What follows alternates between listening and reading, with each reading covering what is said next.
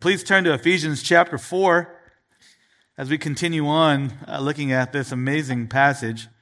Ephesians chapter 4, and this evening we're looking at verses 20 through 24. And now the title is Good Roots, Good Fruits. So Ephesians chapter 4, verses 20 to 24, if you're taking notes, the title is Good Roots, Good Fruits, and this is God's Word. But you did not learn Christ in this way. If indeed you have heard him and have been taught in him, just as truth is in Jesus, that in reference to your former manner of life, you lay aside the old self, which is being corrupted in accordance with the lusts of deceit, and that you be renewed in the spirit of your mind and put on the new self, which in the likeness of God has been created in righteousness and holiness of the truth. Let's pray one more time as we open up God's Word. Gracious Heavenly Father, I can't thank you enough for this congregation, for this ministry. Lord, it's such a joy to be with like-minded saints who love you and worship you. Father, we thank you for your Spirit's work in us to teach us your word and to convince us, Lord, of its truth. We know that when we read your word, they are your words. They are authoritative and truth and perfect, Lord, sufficient for our lives. And we trust, God, that your Spirit also would use what is preached to accomplish powerfully in our lives all that you would have it to do. And we pray, God, that you would bless our time this evening. Again, Lord, we humbly come before you, dependent, asking that you would instruct us and cause us to grow in you. Father, we want to be stamped into the image of your Son. And so, Father, I pray that you would use this time to further grow us and build us up in him, and that this church would be strengthened also as a result. We pray in Jesus' name. Amen. When I was in seminary, I had a chance to live in the Glendale area. Is anyone from Glendale? It's kind of far, I think, right? But okay, a few. I remember we had food together at your home, and that was a lot of fun. We lived in a house that was nicknamed the Pueblo, and it was a little, stucco home, and it was where I stayed for the majority of my seminary time. And the thing that I probably miss more than anything, other than the people are always kind of a given, right? You got to throw that out. But just past the people, in the backyard, there was a glorious orange tree. And it was pretty much in season all year, and probably some of the best oranges I've ever had in my life. And one of our roommates, who was also kind of, I guess, our landlord, it's weird calling him that because he's a friend, but every morning, almost every morning, he would go out with the orange picker, and no joke, he would hand squeeze a pitcher of orange juice and leave it in the fridge. And I would wake up every morning to a freshly squeezed glass of orange juice. I was thinking about this earlier today, and I don't think I ever was actually explicitly told that I could drink the juice. So what had taken to be a blessing every morning and an act of service, he might just actually think I'm just a jerk drinking his juice. But it was a really, really great tree.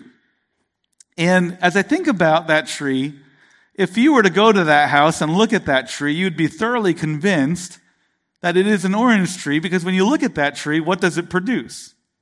Oranges. It makes a lot of sense, right? Am I blowing your mind yet? Right? Oranges come from orange trees. Kids, are you following? Okay? Oranges come from orange trees. Now, if you came over to the Pueblo and I took you to the backyard, and with all the sincerity I could muster, I tried to convince you that that's an apple tree, what would you think of me?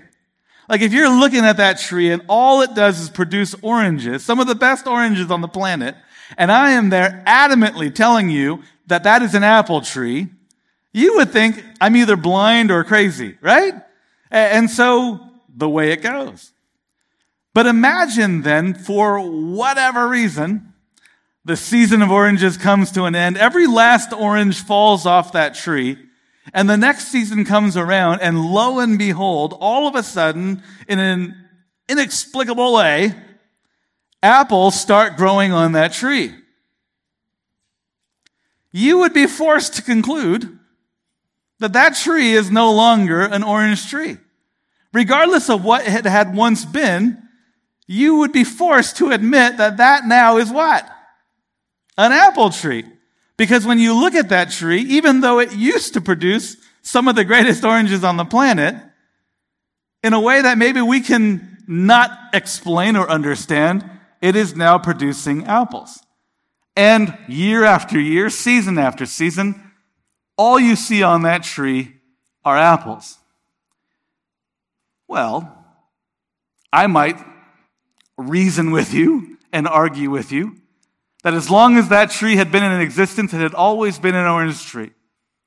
And even though you see apples on that tree, I am still thoroughly convinced that that is an orange tree. And as I'm ranting and raving about how that thing is an orange tree, all you're doing is staring at all the beautiful apples that are growing on that tree and wondering why I won't just admit the fact that what had once been an orange tree is now an apple tree. Let's close in prayer. Now, I mentioned this because we're talking about roots and we're talking about fruits. And having walked through this morning the connection between bad roots and bad fruits, the Apostle Paul now transitions in this section in verses 20 to 24 to present the opposite picture. That good roots produce good fruits. In verses 17 through 19, we saw that our hearts were darkened, our sinful minds produced sinful behavior, sensuality, and the practice of every kind of impurity with greediness. But now in verses 20 to 24, the Word of God teaches us that what we need is the light of God's truth in Christ to change us and to make us new. That what we once were, we no longer are. We are completely different now. We are not the tree that we once were. And the evidence of that fact is that when you look at us now, we are producing a completely different fruit. And the same goes to say that if I wanted to tell you that I am now an apple tree, and I'm adamant about the fact that you need to treat me like I am an apple tree. But you look at me and all you see are oranges. As much as I am adamant, ranting and raving that I am an apple tree, if all my life is producing is oranges, then what conclusion ought you come to? I must still be an orange tree. I shared my testimony, last night? Yeah, seems like so forever ago. Oh, how the sun ages us. But my whole life, I was thoroughly convinced that I was an apple tree, doing what apple trees do. As I consider my own testimony, that sophomore year of college, I remember just thinking, was it really for Christ? I mean, I could think of pockets of time where, man, it seemed like so sincerely I wanted to live for the Lord and for His glory. But really, when I look back on my life, now, I kind of laugh that I ever really thought I was an apple tree at all. I mean, when I was with other Christians, I acted as Christian as you possibly could. Like I said, I learned guitar just so I could help lead the music time. I was speaking at my high school's Christian club. I was actually told by all of my peers that I was the most likely to become a pastor, and they were right. I was a Christian club officer. I helped lead 3 Bible studies, Tuesdays, Wednesdays, and Thursday nights. I remember going down the beach, bonfire to bonfire, sharing about Jesus Christ with people, just randomly running into people and telling them about Jesus. And what was crazy to me is that when I was not around Christians, there was nothing Christian about me. There was no desire to live for the Lord. In fact, when I was in the locker room with all the other guys, I told them all the same jokes. I laughed at all the same humor. I enjoyed all the other things that they did. I didn't get into trouble, right? Sometimes you hear those testimonies, drinking and doing drugs and all that stuff. I wasn't doing those things, not because I feared God, but because I feared Dad. And my dad would kill me. But I'll tell you, I wanted those things. I wanted those things so badly. I would go to the parties and then watch all my friends do all the crazy stuff. And I wanted to join in, but I didn't want to get in trouble. And if I was really honest in my own heart, I would have told you, I kind of resent Jesus. I kind of resent God because he stands in the way of what my heart really desires. As I think back on my life, even though, maybe I had oranges that I painted to look like apples, really the fruit that was being produced in my life was evidence enough of who I really was. The Apostle Paul helps us to understand by the Spirit of God that when you become a Christian, everything is different. If you want to be called a Christian, then great. Understand the gospel. Understand what truly saves you. But also understand that being a Christian means everything is different. I'm speaking to the choir, but I'm just perchance talking to the one person in here that really needs to hear this. Because I really needed to hear this. And I grew up in the church, and I grew up in a Christian home, and I did all the Christian things, and I served in all the Christian ministries. And I really needed to hear this. When I wake up in the morning, who am I thinking about? What am I living for?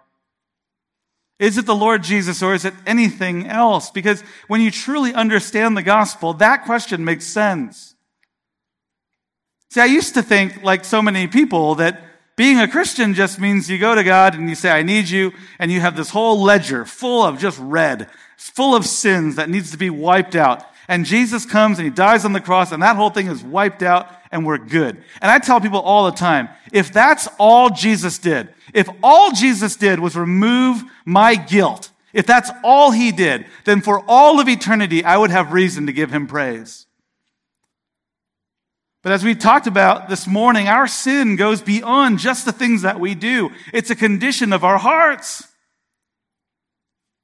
I needed to be changed. I needed to be transformed. I think about the Sermon on the Mount, Matthew 5, 6, and 7, where Jesus is talking about the kingdom. And it's a glorious presentation of what the kingdom is like and what its participants and its citizens live like and act like. But the thing that strikes me is if I'm sitting here thinking, Lord, I want to enter into your kingdom. And people would come to Jesus from time to time and ask him, what must I do to enter into your kingdom? And Jesus' answer is not quite what we might expect. Because Jesus says there's a cost of admission. And here's the cost of admission. You need to be perfect just as God in heaven is perfect.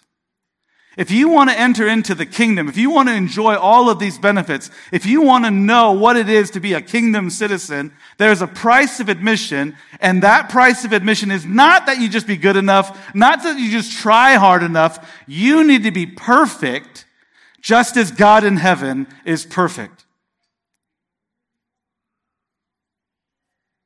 I remember sharing this with I used to be a tutor for SAT. Well, if you know me, that's laughable, because I don't math. But I remember sharing this with my student, and he looked at me and said, if that's true, that's terrifying.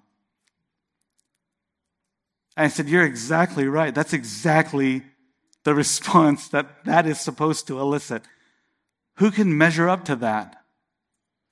On my best day, get this.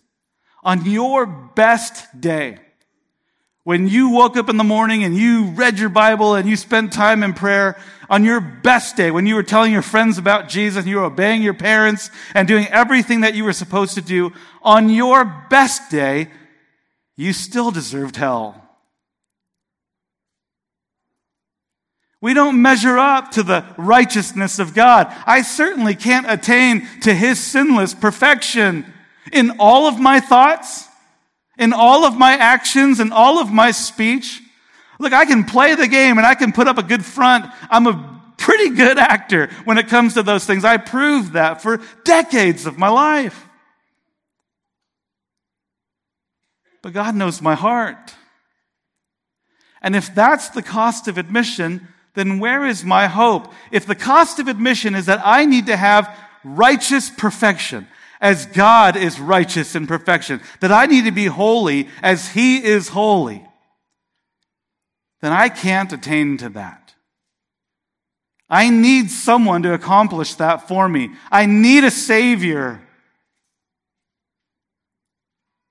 That's why Jesus came. I'm not perfect, but He certainly is. And He lived that perfect life, demonstrating that righteous perfection. And at the end of it, went to the cross and died on the cross for everyone who would trust in Him. And you know how it goes. The Bible tells us that when Jesus went to the cross, an exchange took place, right? There was a substitution that took place because He was our representative, because He stood in our place on the cross. He bore our punishment, our penalty. He bore our guilt and our shame. He died the death that I was supposed to die. He stood in my place because He loved me. And all of my guilt and all of my sin He took upon Himself. And in exchange, His righteous perfection is credited to me. Because I tried really hard? Because I lived my best life now? No, simply this Word of God tells me, because I placed my faith in Him, because I trusted in His promise, because God was good to save me. An exchange took place, my sin for His righteous perfection. I couldn't pay the price of admission, and so He paid it in my stead. I needed Him. And in so doing, He changed me. Ezekiel 36 talks about this in the promise of the new covenant. And God says that I'm going to put my Spirit within you and I'm going to give you a new heart. That heart of stone I'm going to remove from you. A heart of stone is dead. It doesn't beat. It's just a rock. And I'm going to replace it with a heart of flesh that beats and gives life. What I needed was a heart transplant because my heart, to my innermost being, in the core of who I was a sinner against God. I needed that core removed and replaced. I didn't just need a simple, adjustment to the way that I was living. I needed a complete overhaul. God changed me, everything about me, from the inside out, so that now I have all new desires. A completely new direction, new goals, new hopes, new aspirations. Everything is different now that I'm in Christ. The Patrick that was born into this world in 1977 died and was buried together with Christ. But by the grace of God, I now live by faith in the one who died for me and rose again on my behalf. Everything is different now. Everything is filtered through who I am in Christ. And every day now is lived for His glory and not my own. His desires and not my own. And as a very wise pastor once said, To live in that way is not some upper tier, upper echelon, advanced placement kind of Christianity. To live in that way is everyday, ordinary, mundane, day one Christianity.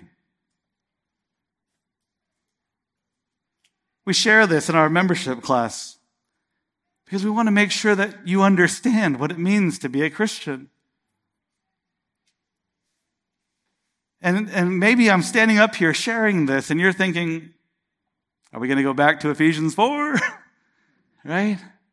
I know all this, and if that's you, praise God. But if you're sitting there and I'm talking about what it means to be a Christian and the change and the transformation that takes place in your life and the fruit that results from that transformation, and you're sitting there and you're wondering to yourself, why does this not sound like me at all? Then I'm so glad you're here. I'm so glad we get to open up God's Word together and walk through this passage together because it's really, really helpful for us. Because what we need is conversion. The very language of our Christianity, right? The fact that we've been born again, the fact that we've been converted to Christianity, these terms denote change. I'm not what I once was. I'm different now by the grace of God. He saved me and He transformed me. And so in verses 20 to 24, we're going to see two explanations of biblical conversion. Two explanations of biblical conversion. And we see the first in verses 20 and 21. Two explanations of biblical conversion. And the first is this, that the root is your knowledge of Jesus. Verses 20 and 21, that the root is your knowledge of Jesus. Listen to the words, but you did not learn Christ in this way. If indeed you have heard Him and have been taught in Him, just as truth is in Jesus. The root is your knowledge of Jesus. You see, verse 19 presents the immoral lives of those whose hearts are darkened by sin, that they are greedy for impurity and given over to sensuality or licentiousness.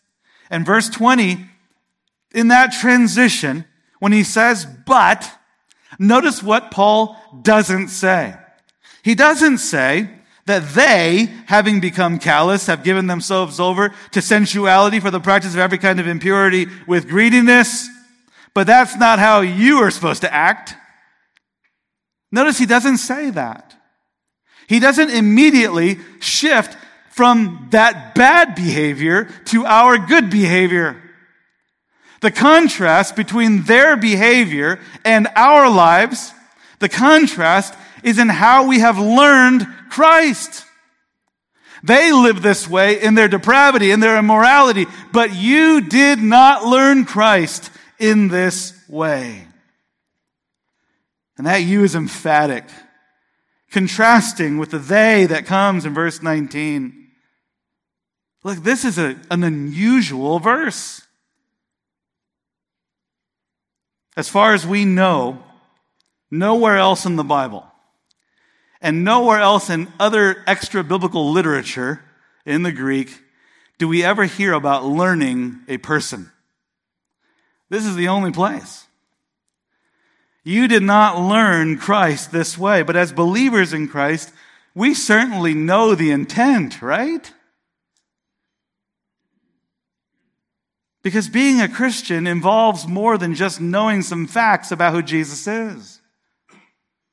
Being a Christian involves more than just understanding a bulleted, process of what it means to be a Christian. It's more than just a PowerPoint presentation, God, sin, Jesus, response. We understand that being a Christian means that I know Him.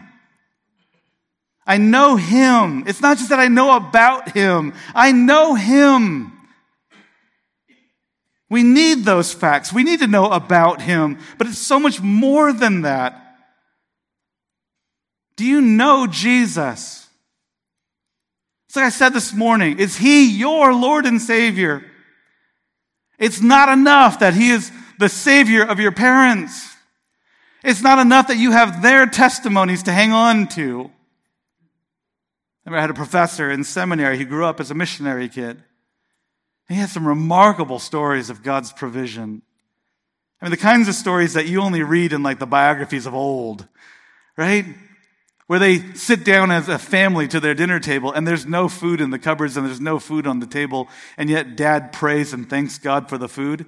And as soon as he says amen, knock, knock, knock, knock, right? One of the church members comes to the door and says, hey, I got some extra groceries for you. Would you like this? I mean, just remarkable stories. And he talked about how the day that he got married, his dad pulled him aside and reminded him of all the ways that God had shown him kindness. And his dad left an open door and said, listen, if ever you are in need, you and your family, you're always welcome over to dine at our table. I remember him telling us, while he appreciated the thought, appreciated the love of his father, he determined that day never to take him up on that offer.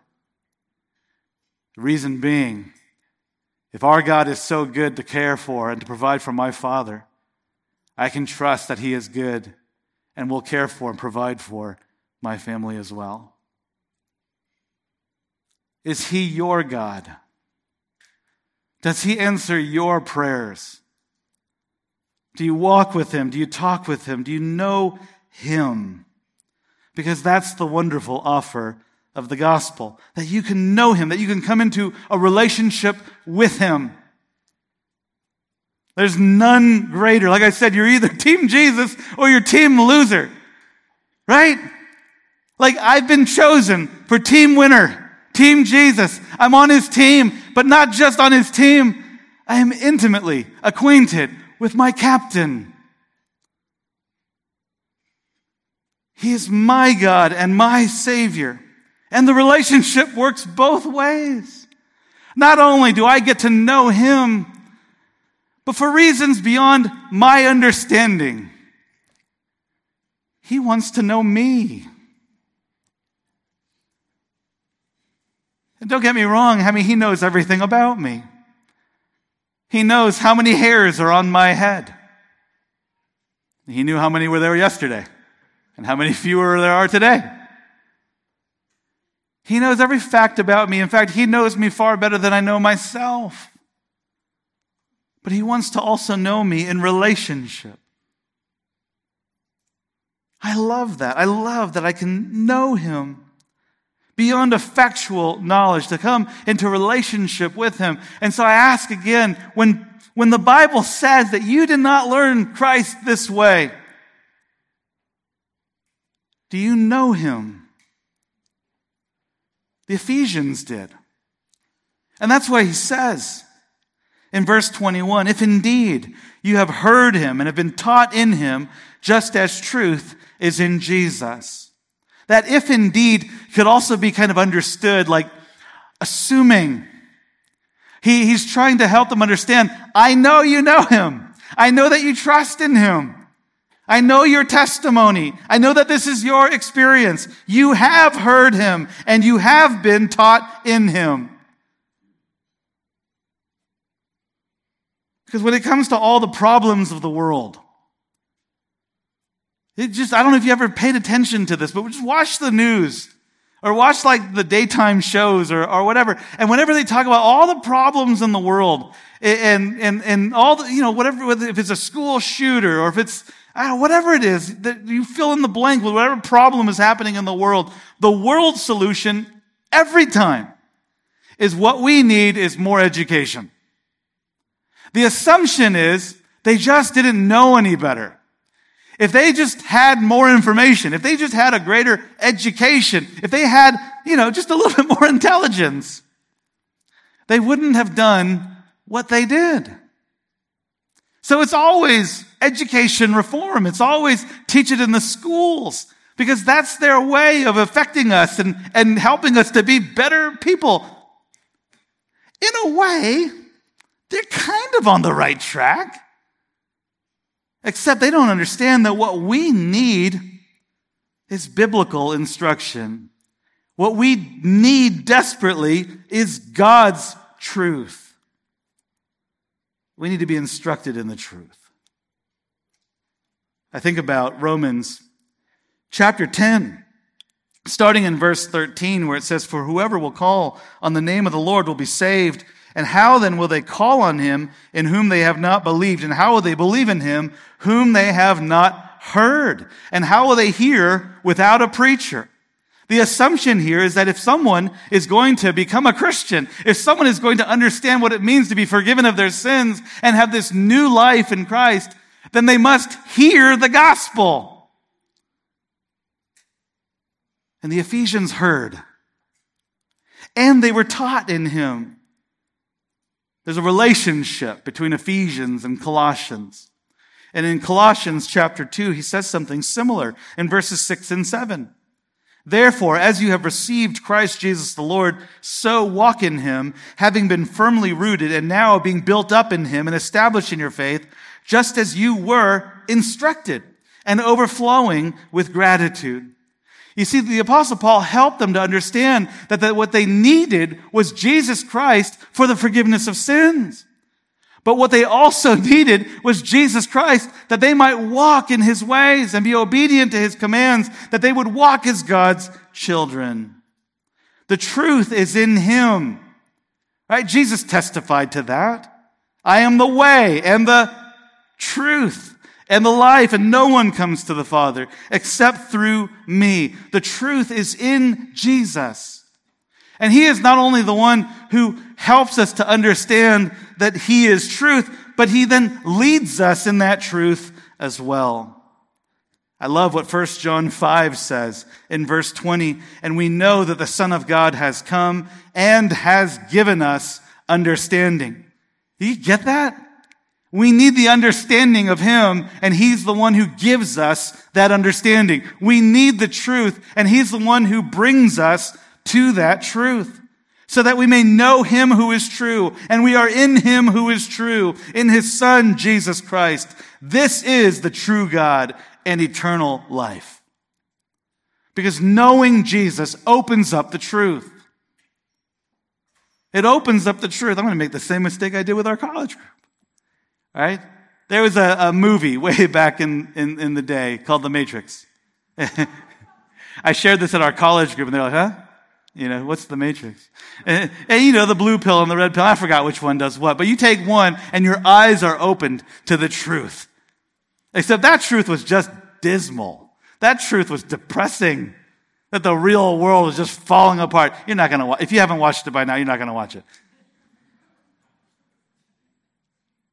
But when we understand the truth as it is in Jesus, everything, it's like the light turns on for everything. It's not even just that I get to know him, but I get to know myself. I learn about me. I learn about the world around me. I learn about what's wrong with this world and what the only hope and solution is for this world. I learn that this world is not all that there is. That there's a glorious inheritance that I look forward to, so that whatever I might suffer in this life, it pales in comparison to the glory that will be revealed. That I can make choices. I can take risks of faith, knowing that if I suffer consequences, this life is not the end. And so I can risk that relationship and tell that person about Jesus. I can risk my reputation and tell them about their need for Christ. Because even if they hate me for the rest of my days, and even though they cause my life to be just absolutely awful, I know there's glory to come. Man, there's truth in Jesus. And it's like my eyes are open for the first time, and I realize how in utter darkness I used to live, and now the lights have been turned on. But it's not because I'm so intelligent. It's not because I figured it out, or I'm better than the next guy. I was just in my darkness. And by the way, content in my darkness. And he shined the light of his truth in my heart. Verse 21 is unique. I talked about how verse 20 is unique, but verse 21 is unique as well. It's kind of a fun little exercise if you ever read through the New Testament. I always tell people, like, If you read through the Bible, it's always good to read through the Bible, but it's also really good to read through the Bible with a theme in mind. Like read through the Bible and note all the mentions of the kingdom. Or read through the Bible and note all the mentions of the Holy Spirit. And as you read through it year after year, just focus on another theme. But one kind of fun exercise is read through the New Testament outside of the Gospels and try to find how many instances of the name Jesus you can find without a title. Where he's not Jesus Christ, or he's not the Lord Jesus, or something. Where he's just Jesus. This is one of the few instances in the New Testament where that's true. But Jesus is central to the gospel. And it may be that in not referring to him by title, that the Apostle Paul is really just helping us focus back on his earthly ministry and what he came to do. That he became like us and walked like us and talked like us and was in every way like us and yet without sin. That he came to die and he went to the cross and he died for our sins and he rose again to give us hope. Because that's what we need to know. We need to know the truth about who he is, that Jesus is central to the gospel, that it's about knowing him, hearing him, being taught in him, growing in him. It's all about Christ. I can't believe I'm giving this up, but I'm going to give it up. Sorry if this undermines your ministry in some way. But regardless of the counseling situation, I'm thoroughly convinced what people need is Jesus. I don't know how many times I talk to my elders and they're talking about all these counseling cases. And yeah, it's more nuanced than that. But I can't recount how many times I've told them, look, point them to Christ. Point them to Christ. What they don't need is for you to wax eloquently about their situation or your own wisdom or your own advice about what they need to do. Point them to Jesus. They need Jesus. They've lost sight of Jesus and they're drowning. They need Jesus. Far more than they need you. Because it's all about him. That's the root of our faith. It seems so simple, but it's true. Are your eyes on Jesus? Do you know Jesus? Because the second point,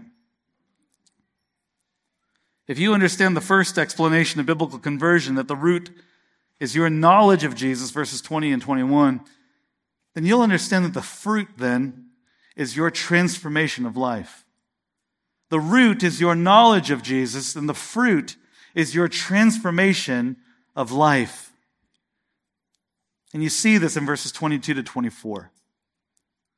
That in reference to your former manner of life, you lay aside the old self, which is being corrupted in accordance with the lusts of deceit, and that you be renewed in the spirit of your mind and put on the new self, which in the likeness of God has been created in righteousness and holiness of the truth. The truth is in Jesus. But what truth specifically is the Apostle Paul referring to? And in verses 22 to 24, he explains that truth by using three infinitives. To lay aside or to put off the old man, to be renewed in the spirit of your mind, and to put on the new man. He explains this truth by these three infinitives. This is the truth specifically that I'm referring to. That one, you lay aside or put off the old man.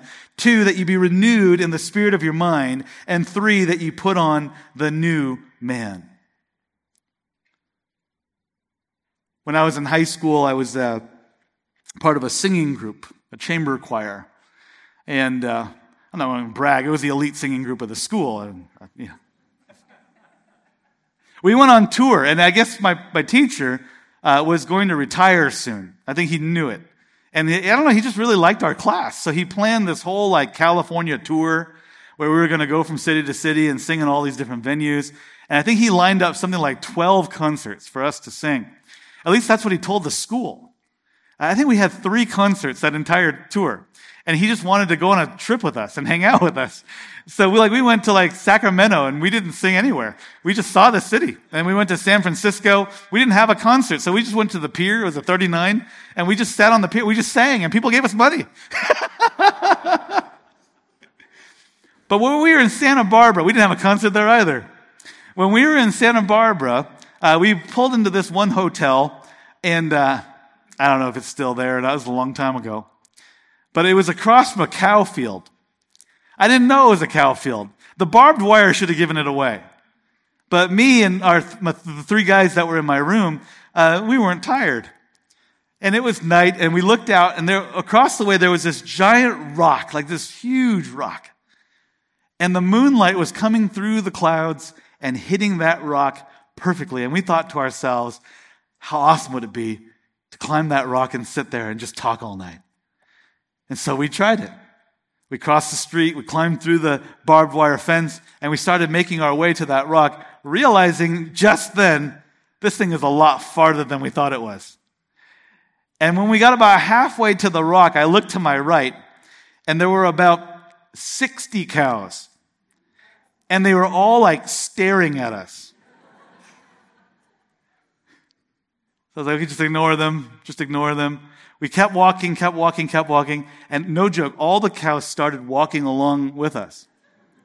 And as we were approaching the rock, I kid you not, they made a line at the base of the rock, facing us, and then started marching towards us.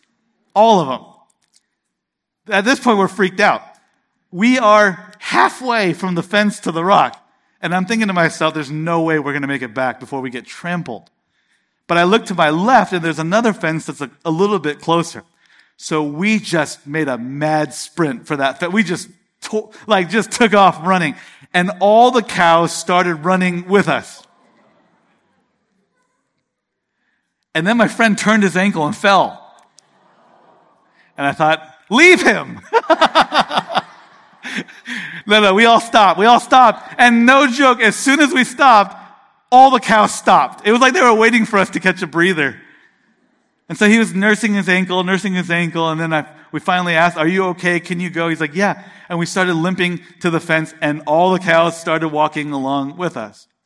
We finally got to the barbed wire fence. We climbed through. It was just bushes behind us. We were pressed up against the bushes, and all the cows came up to the fence and started nudging it.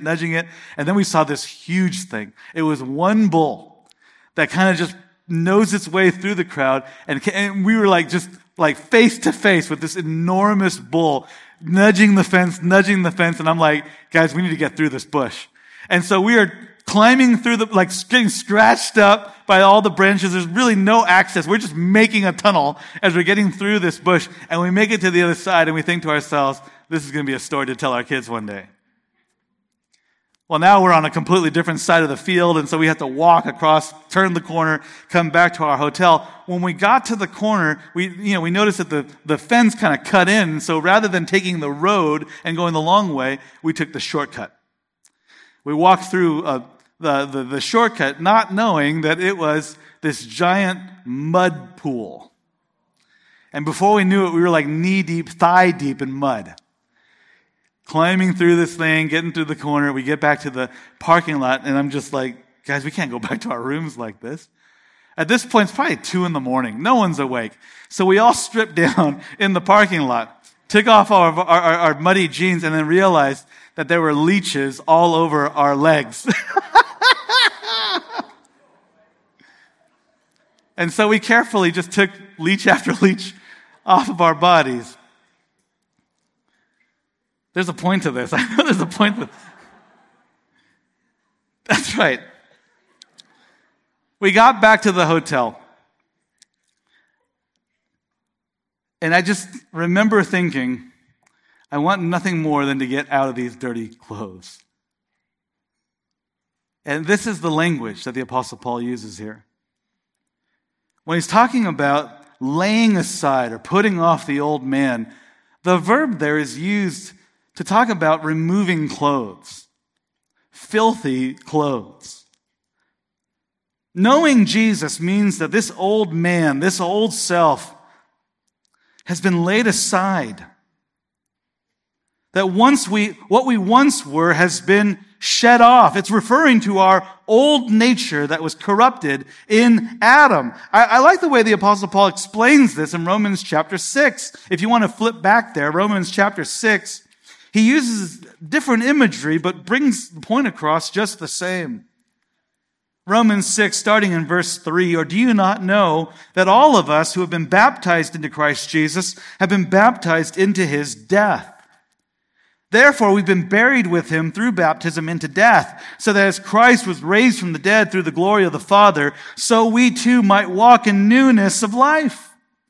For if we've become united with him in the likeness of his death, certainly we shall also be in the likeness of his resurrection, knowing this, that the old self was crucified with him. The old man was crucified with him, in order that our body of sin might be done away with, so that we would no longer be slaves to sin, for he who has died is freed from sin.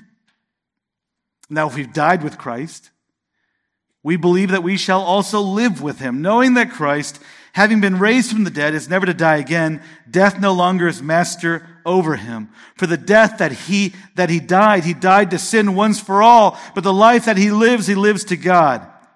Even so, consider yourselves to be dead to sin, but alive to God in Christ Jesus. And so, not to mix metaphors or to confuse the two passages, but when I think about the old man, I think about these clothes that need to be shed off, it's more than just muddy jeans with leeches. It's clothes that have the stink of death on them. And now that I'm in Christ, I understand that that's been shed off. It's been removed from me. That life that was once corrupted by the lusts of deceit is now removed in Christ. Through the renewal of our minds. That's the second infinitive. To be renewed in your minds. We talked about this morning, about how that's the problem. Our hearts, our minds, our innermost being is corrupted by sin. I'm reminded of a proverb that maybe some of you know, Proverbs 23, verse 7, which says this, as a person thinks within himself, so he is. You might have heard the adage that you are what you eat. The Bible says, no, you aren't what you eat. That's weird, right? You are what you think. As a person thinks within himself, so he is. It's not that you are what you eat, it is that you are what you think. But what Proverbs 23 is not saying is that if you just think really good thoughts about yourself, if you just have this positive image about yourself, then you'll be a really good person. That's not what it's saying. The purpose of that proverb is to communicate to us that regardless of what is going on the outside, what that person considers of himself inside is what he truly is. In other words, don't be fooled by an external appearance. It's the heart that will truly expose what a person is. And without the grace of Christ, each one of us in our hearts has the stink of death. What we need is a renewal in our minds. Right? Doesn't Romans 12:2 talk about that?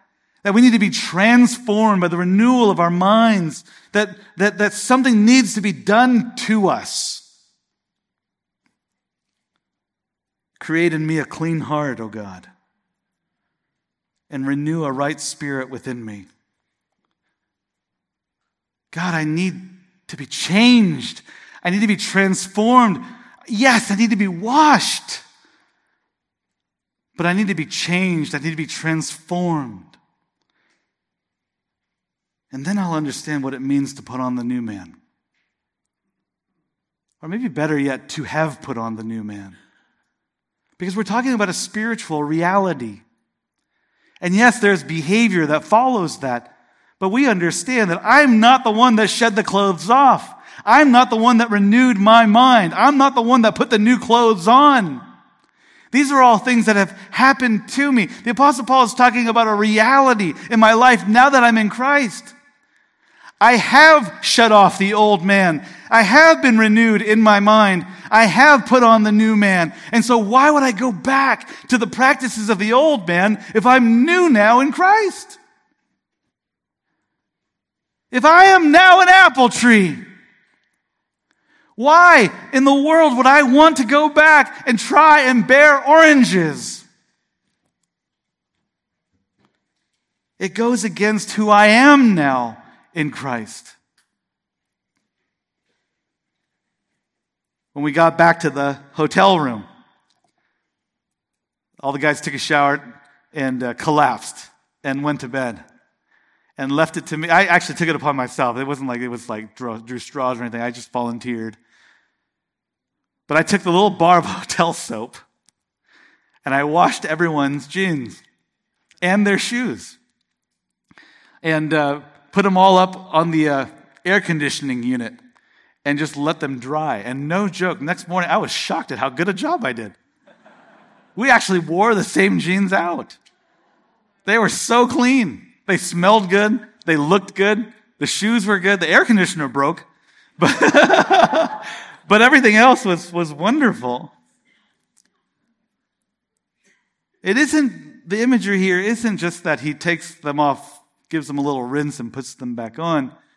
It's completely new. I am a new man now. The Apostle Paul used this idea back at Ephesians chapter 2, verse 15, to talk about the reality corporately. When he talked about how Jews and Gentiles have been brought together as one in Christ. And he says that he has then made us to be one new man. We are not what we once were. The differences between Jews and Gentiles. It's not that the Gentiles have joined this Jewish organization. It's not that the Jews are now being brought into a Gentile organization. Christ has created a completely new man. And corporately speaking, has made us one. Well, here he's talking about individually. This idea that we are new now. That everything is different. Again, the language of Christianity speaks to this truth. It's John chapter 3, that I've been born again. Or born from above, if you enjoy that, right? That I'm different now. And Nicodemus understood. I can't go back into my mother's womb. How are these things possible? But the meaning was clear. Unless I receive a new life, I have no hope. I need to be born again. It's 2 Corinthians 5:17. That in Christ I am a new creation. That the old things have passed away. Behold, all things are new. Everything is different now. And the passage here literally says that this is according to God. According to God. That in reference to your former manner of life, you lay aside the old self, which is being corrupted in accordance with the lusts of deceits, and that you be renewed in the spirit of your mind and put on the new self, which literally, according to God, has been created in righteousness and holiness of the truth. And that idea of being according to God means that there is a similarity. That just as God is righteous, I now walk in righteousness. Just as God is holy, I now walk in holiness. He comes back to this idea very subtly in chapter 5, verse 1. If you just flip forward to Ephesians chapter 5, verse 1, listen to the words there. Therefore, be imitators of God as beloved children, and walk in love just as Christ also loved you and gave himself up for us, an offering and a sacrifice to God as a fragrant aroma. Some of you have been meeting our family, and it's been interesting listening to the comments about the resemblances between our children and us. I see me in my daughter all the time. And if you tell me that Eden and I look the same, I'll tell you, yeah, it's just me with long hair, and better looking. But I don't see me in the other two at all. So if you do, explain it to me. I don't see me in Ezra or Emma at all. I see mom. I see a lot of mom, but I don't see me. But beyond that, it's kind of interesting, like the things that they take on. Personality quirks. Things that I say. And it's true for me and my dad as well. I hear myself quoting my dad all the time. Broken English and all. And it's just interesting, right? Because when someone is your dad, then what you would expect to see is a resemblance. And the Apostle Paul says that we ought to be imitators of God as beloved children. If he is my father, I should expect to see a family resemblance. And he is righteous, and he is holy. And as he is righteous, and as he is holy, if I am his child, then would you not expect to see me also walking in righteousness and holiness in the truth? That's the idea here. We've been created for this. Been given new life for this. It isn't just about making a few adjustments. It is a complete overhaul. Some people read a passage like this and get the wrong idea. Remember Emperor's New Groove? One of the greatest characters in all of film, Kronk. My brothers. I mean, Kronk is one of the few characters that could come up with his own theme music and do it well. But, remember the scene, he would have the angel pop up and the devil pop up, and they'd have this whole, contest to try and persuade him one way or another. And when we read a passage like this, sometimes we're tempted to think of it that way. That all of a sudden, as I'm coming to a crossroads, the old man pops up and the new man pops up, and don't listen to that guy, he's a loser, and they're just kind of talking to each other as if there's this wrestling that takes place with the old man and the new man still kind of battling it out in my heart. Folks, the old man is dead. The old man has been crucified with Christ. It is Galatians 2:20. I no longer live, but Christ lives in me. The old man is dead, but if we are to live consistently within that reality, having been renewed, we continue to experience an ongoing renewal. Having put that old man to death, we continue living in light of that reality. Having put on the new man, we continue to live within that reality that I am not what I once was. That's Romans 6, verses 1 and 2.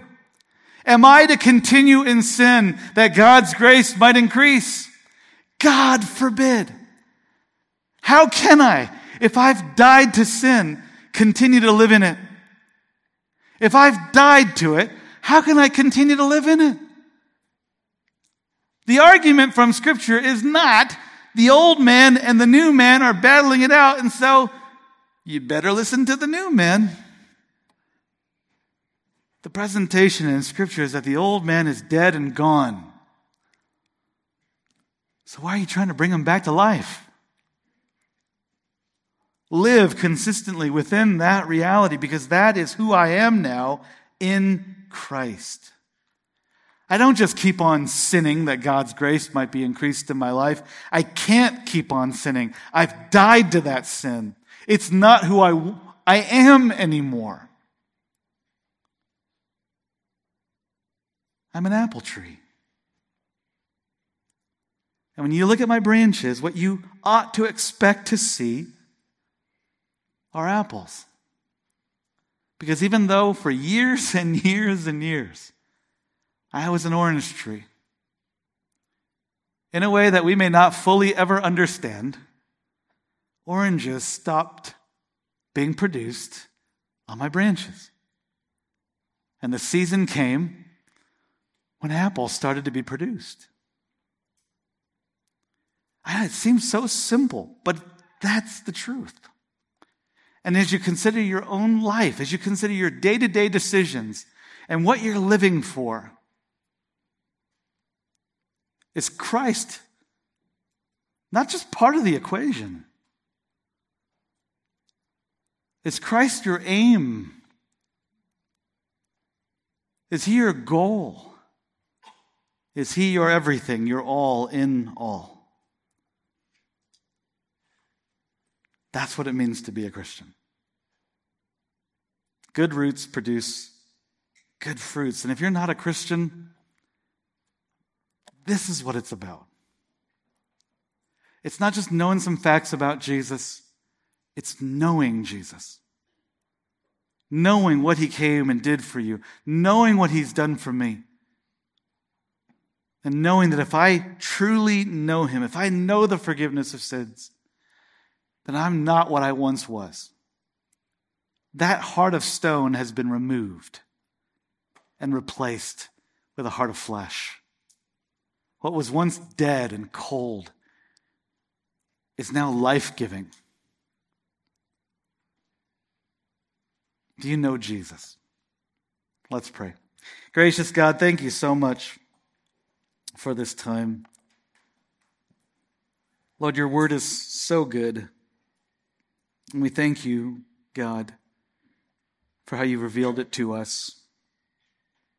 Lord, it's just so exciting to be here with IBC, to worship together with these saints, and to open up your word together with them. And I pray, God, it would be a help. Lord, give us a receptivity. Help us, Lord, to be clay in your hands, that your Spirit would mold us, make us into what you want us to be. Be glorified, Lord, in our lives, we pray. In Jesus' name, amen.